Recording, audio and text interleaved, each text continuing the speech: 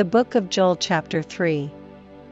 For, behold, in those days, and in that time, when I shall bring again the captivity of Judah and Jerusalem, I will also gather all nations, and will bring them down into the valley of Jehoshaphat, and will plead with them there for my people and for my heritage Israel, whom they have scattered among the nations, and parted my land.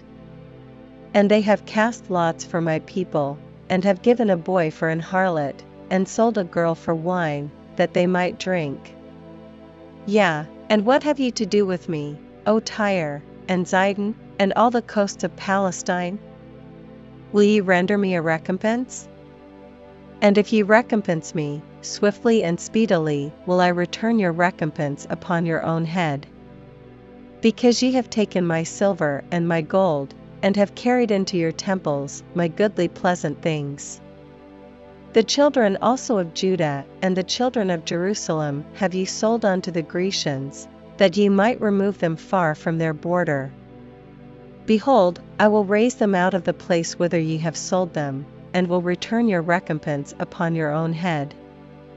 And I will sell your sons and your daughters into the hand of the children of Judah, and they shall sell them to the Sabaeans, to a people far off, for the Lord hath spoken it. Proclaim ye this among the Gentiles, prepare war, wake up the mighty men, let all the men of war draw near, let them come up. Beat your plowshares into swords, and your pruning hooks into spears, let the weak say, I am strong.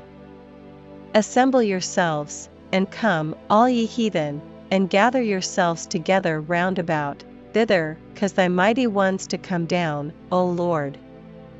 Let the heathen be wakened, and come up to the valley of Jehoshaphat, for there will I sit to judge all the heathen round about.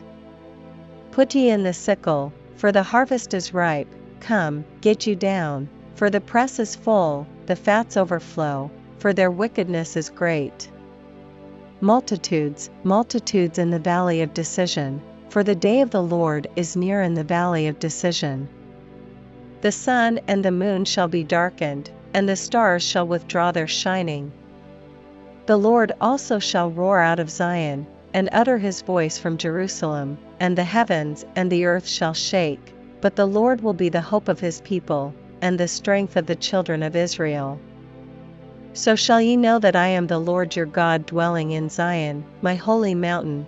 Then shall Jerusalem be holy, and there shall no strangers pass through her any more. And it shall come to pass in that day, that the mountains shall drop down new wine, and the hills shall flow with milk, and all the rivers of Judah shall flow with waters, and a fountain shall come forth of the house of the Lord, and shall water the valley of Shittim. Egypt shall be a desolation, and Edom shall be a desolate wilderness, for the violence against the children of Judah, because they have shed innocent blood in their land. But Judah shall dwell forever, and Jerusalem from generation to generation. For I will cleanse their blood that I have not cleansed, for the Lord dwelleth in Zion.